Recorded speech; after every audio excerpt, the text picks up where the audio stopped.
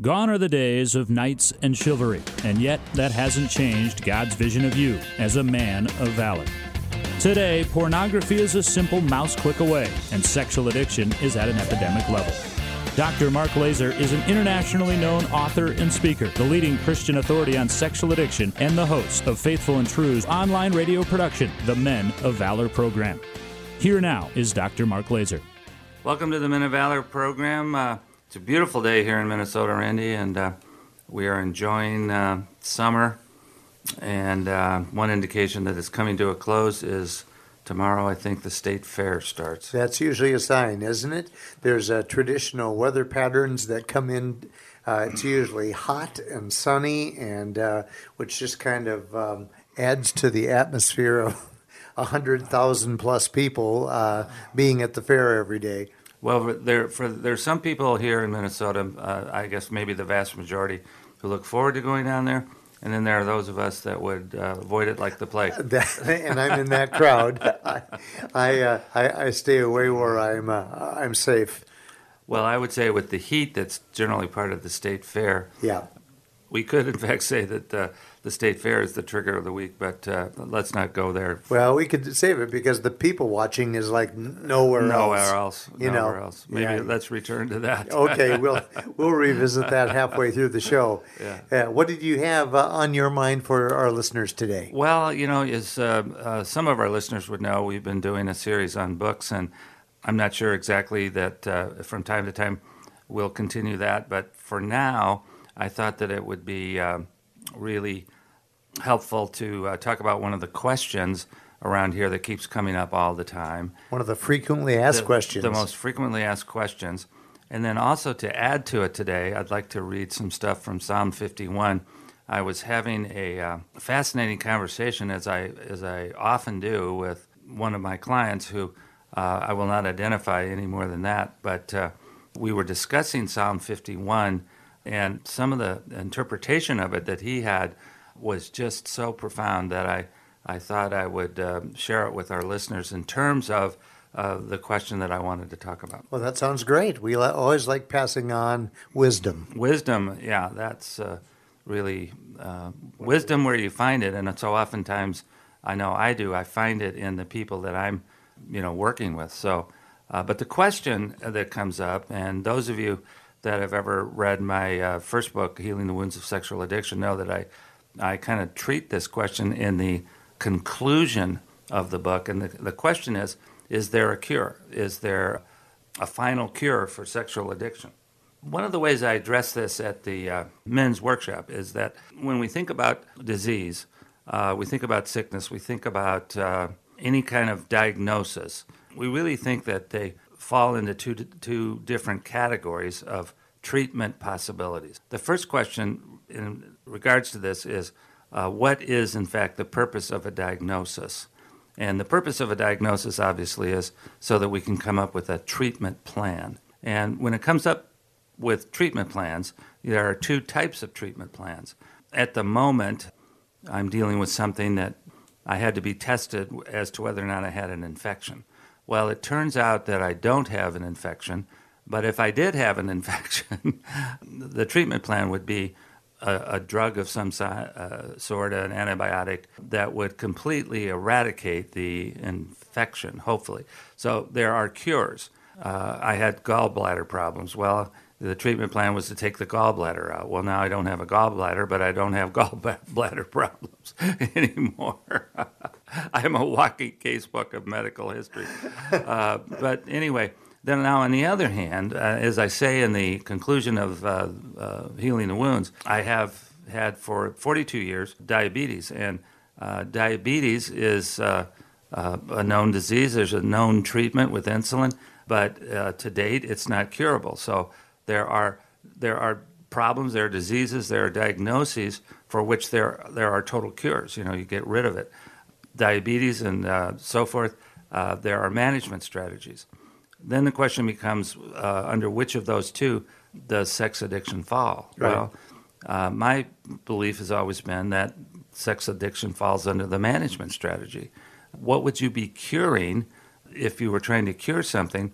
And the answer there is you would be basically saying that you would be eradicating completely the sex drive in all of us. And God put the sex drive in our brains for the obvious purpose of procreation.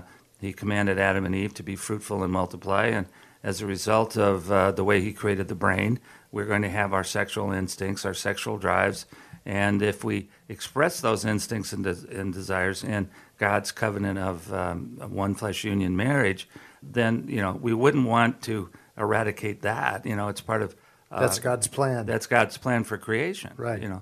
We get to become co-creators with God.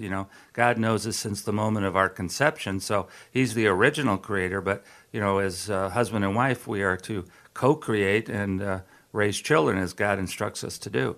So now we'll get to Psalm 51 here in a minute, but basically, we also know that we are inheritors of original sin nature, and part of what we're struggling with on an ongoing way is that our original sin nature is how we're born. We come into that, and we're not going to get rid of that. So right. We have to manage our original sin nature, and part of that is managing any way that we cope with our original sin nature. And for us sex addicts, obviously the way that we've done that is through sexual arousal and the neurochemistry of that. So this, answers, I'm talking about it, I know at times is just not popular because there are elements of the Christian community out there that definitely feel like you can be delivered from this. Mm-hmm. And I do think that, when I look at, my sobriety, my recovery, could I say that I'm delivered? Well, I haven't, acted out in, all this time, but I don't think I'm delivered. I don't think that I'm cured. You're looking at 31 plus years of management rather than cure. That's right. And okay. I've been rather successful at management, but I certainly haven't cured anything. My original sin nature is still intact. I'm still prone to making, sinful choices at times about a variety of things. I'm still guilty at times of not completely trusting God. There's times when I'm still guilty of rebelling against God's commandments, and but I am doing much better than I did in my early life, and I'm making a lot healthier choices today than I used to make. But I just don't think that if I ever got to the point where I said I'm done, then that would be a problem in itself. Well, doesn't that go hand in hand, though, Mark, with the fact that we're all human? And just as original sin was kind of, we inherited, if you will, from Adam and Eve, original sin, you never do see, there's never a conclusion to your recovery. Right. There's never there's no more room for purity in my life. I've achieved my gold star. Yeah. Instead of saying, hey, here I am 31 plus years into recovery, and so far so good. So far so good. And as an alcoholic would say, I'm only one drink away. That's right. I'm only one drink away. So if I ever thought that I would be done, then I think Satan really has me there. He has me involved in complacency. Well, and he's tricked you into that frame of mind. That's right. Because God would never want you thinking like that. Yeah. God, I'm sure, watches all of us and appreciates our efforts to try to live a life more like Him. That's right. Right. And yet He knows better than anybody that we're incapable of it because we're human. That's right. And that's why our Christian faith tells us that the only way out of this is through our faith in Christ, because He's the only one who could lead the perfect life and sacrifice Himself on the cross, for our salvation. And one of the things that surprised me when I returned to looking at Psalm 51 is that salvation is talked about even in the Old Testament. So it's like there's either an anticipation of what's coming or the fact that King David still felt that salvation was only possible through the Lord. That's something that we're going to read this here in a while, and we'll see that it's only possible if we totally return to God's ways. Well, this is what's always struck me about what you and Greg Miller teach at the Men of Valor workshop is when the men come to the acceptance and realization that there's no sin for which God is unwilling to forgive you. Right. When we finally get to that point where our eyes are opened to accept that glorious statement right there, that can take an anvil of sin off of the shoulders of all of us. That's right. When we know that you don't get flippant about it, Right. But if instead of having the burden of guilt forever, once we understand that, hey, give God a chance, God's willing to forgive us for these things. That's right, exactly. So to summarize for now, and then we'll turn to the story of King David here in Psalm 51, which will obviously take us, through our break, but we need to always keep in front of us, I'm going to return to that thought, the idea that we are capable of sin and we need to be on constant guard that we don't stray from God's ways, because if we do, we are very vulnerable to the attacks of the evil one. That's the perfect intro for the break right here. Okay. You're listening to Dr. Mark Laaser, and this is the Men of Valor program. I looked out this morning and the sun was gone. Turned on some music to start my day. And lost myself in a song. Do you struggle with the use of pornography? Faithful and True is a Christian-based counseling center specializing in the treatment of sexual addiction and compulsive behavior issues. Our well-trained staff has the highest levels of clinical expertise combined with personal experience to understand and effectively treat your sexual addiction. We have a proven track record for helping men who are seeking a transformation in their lives. Our Men of Valor 3-day intensive workshops, led by Dr. Mark Laaser and Dr. Greg Miller, are the most effective and affordable treatment program in the country. Our workshop alumni rate our workshops as life-changing. We also offer workshops for spouses and couples. If you're ready to make a change in your life and are seeking a treatment program provided by the top Christian experts in the sexual addiction field, visit us today at faithfulandtrue.com to learn more. That's faithfulandtrue.com. Yet I still recall as I wander on, as clear as the sun in the summer sky.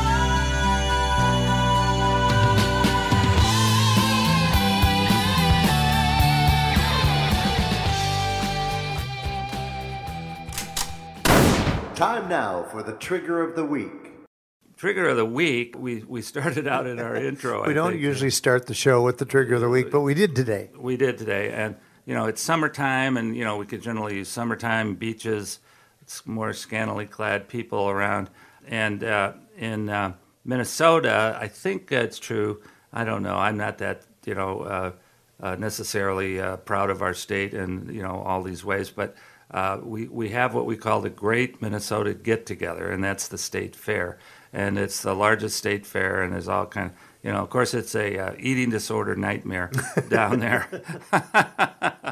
But why we bring it up is that, there are 1 million or more people that go to this thing, and there are certainly plenty of inappropriately attired people.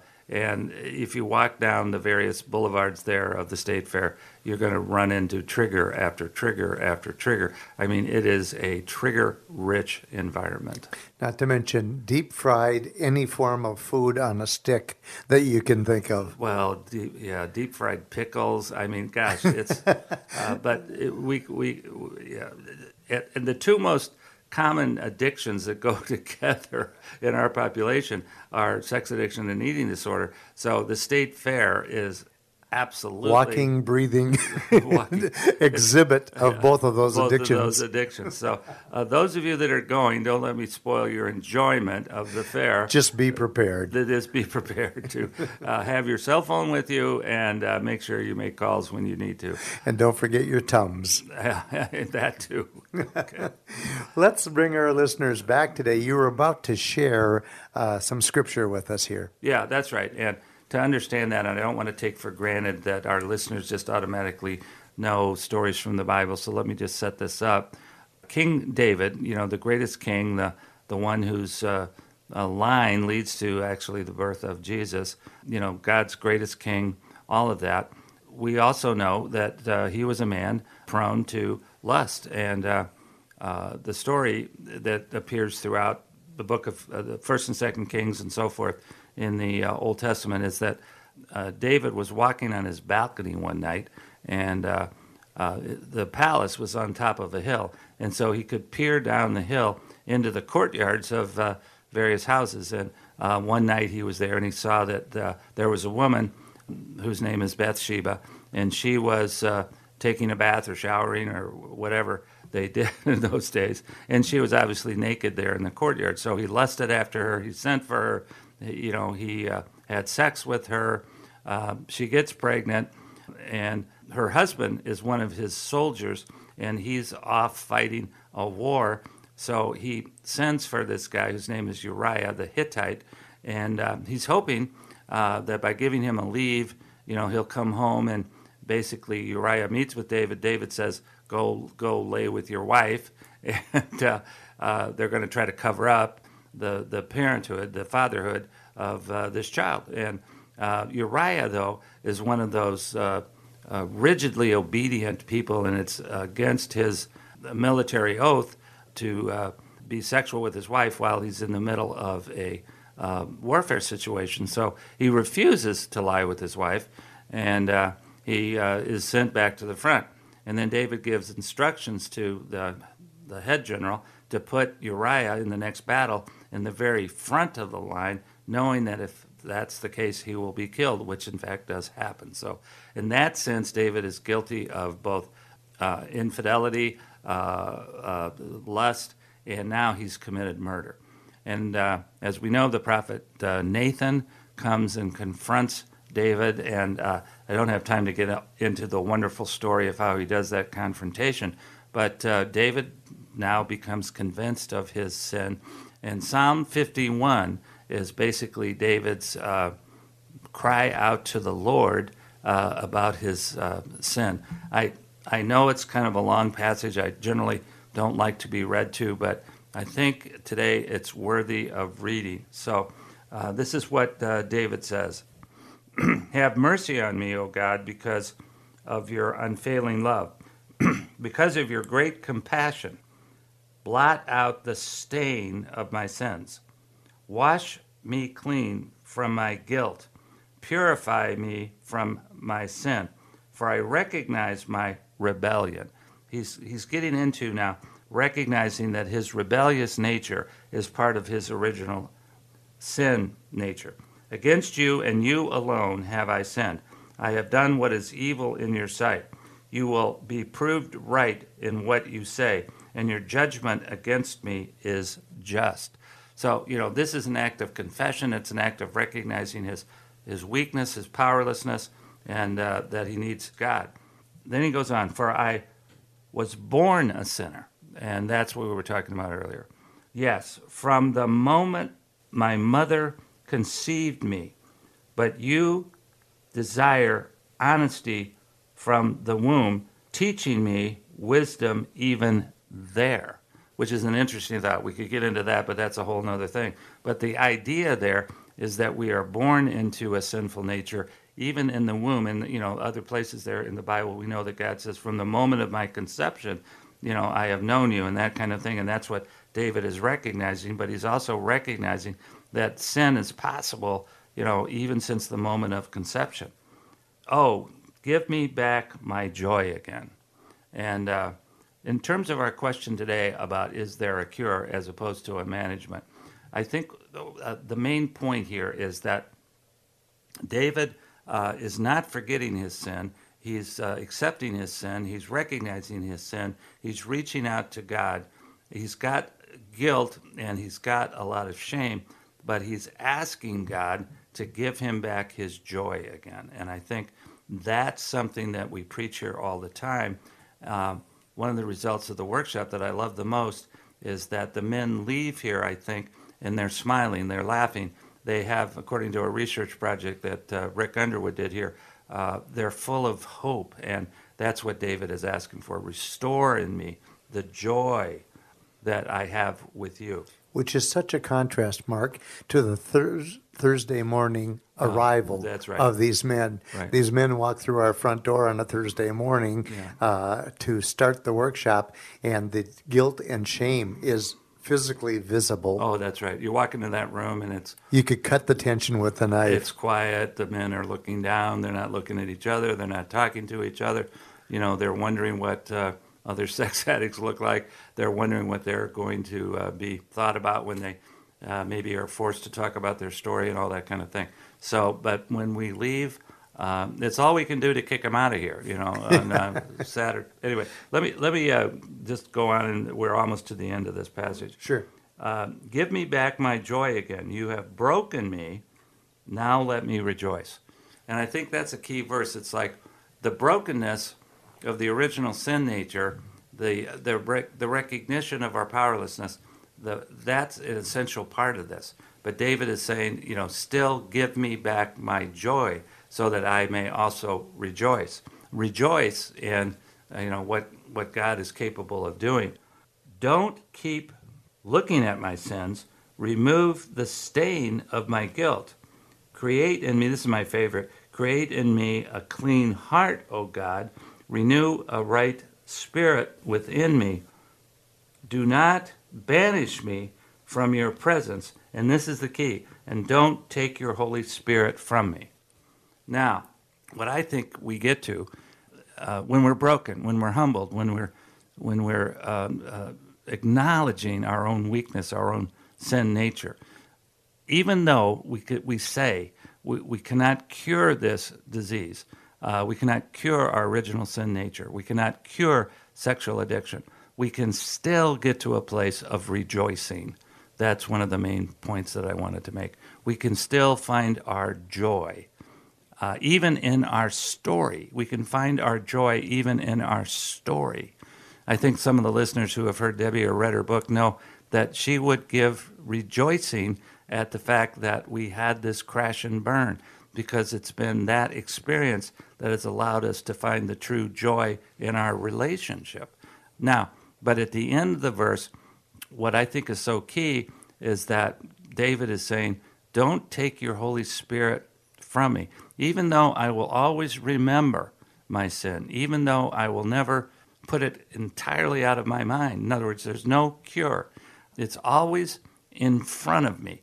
It's always there. It's always a possibility if I'm not true to my faith and allegiance in God. But then he says, and don't take the Holy Spirit from me, meaning that the inspiration, the influence, the direction, the vision that God has for us, don't take that away, because with that, I can go on. There's more to this chapter 51, that I can now become a messenger of the joy of your salvation. And he's begging for God's forgiveness. He is. He actually is. That's what I was struck by. He was turning to God and admitting to all of his weakness and sinfulness and begging for him. At the same time, please don't cast me out of your kingdom. Right. Please keep me connected to your grace. That's right. So one of the ways to look at this is here we are. We sit here today, 3,000 years later, from David, and here's a man who's committed adultery and murder, and yet his writing, his words, the words that are inspired by the Holy Spirit. So in other words, God did not take the Holy Spirit from David. He never intended to. He left it with him, and it was out of that inspiration of the Holy Spirit that David was able to write most of the book of Psalms. And we take great inspiration from those Psalms. Most of us read one every day. That, to me, how powerful is the work of the Holy Spirit, that 3,000 years later, we can still rejoice and be glad at and understand and be blessed by the words of an adulterer and a murderer. I mean, only God could do that. Right. you know. Right. So anyway, I'm getting excited. No, well, you should be excited. Yeah. This is exciting news. All this does is confirm for us the power of the Bible and the words of Scripture. Right. Because lessons like this, if you take the time to read this on a daily basis, it's life-changing stuff. That's right. You know? So let me just reach out to the listeners for a minute because I'm excited. I'm in my preaching place, you know, and we're not going to take an offering. We're not? Oh, okay. shoot. Yeah, All but right. anyway. Put the baskets back. Okay. All right, put the best are the 3 offers for sending in a donation of, you know, no, we're not going to do that. But I just want all of our listeners, particularly the husbands and wives listening, to know that. Can you imagine how angry, by the way, David's wife was about all of this? We never hear about her in the Scripture again, which is interesting, but we certainly hear from David. So, but, you know, wherever you're at in, you know, your own sense of self-condemnation, your sense of guilt and shame, let's never forget that we have this sinful nature. Let's always keep it in front of us. You know, let's not forget that we have this sin nature. And let us remember what God has done for us, and that in that we can find great joy. We are, in fact, forgiven. He has forgotten it. He has put it away. He has blotted it out. And He has not taken the Holy Spirit from any of you, and He probably has a calling on your life unlike anything you could possibly imagine. You have been listening to Dr. Mark Laaser. I am Randy Evert, your co-host, and we thank you for joining us today. We hope that today's message has been inspirational to you. Mark is glowing. He is so inspired at the moment, which is a wonderful thing. We hope that this coming week is going to be a week that's filled with many blessings and with great vision. You've been listening to the Men of Valor program with Dr. Mark Laaser. For information about this program or to learn more about Faithful and True, visit us at faithfulandtrue.com. That's faithfulandtrue.com.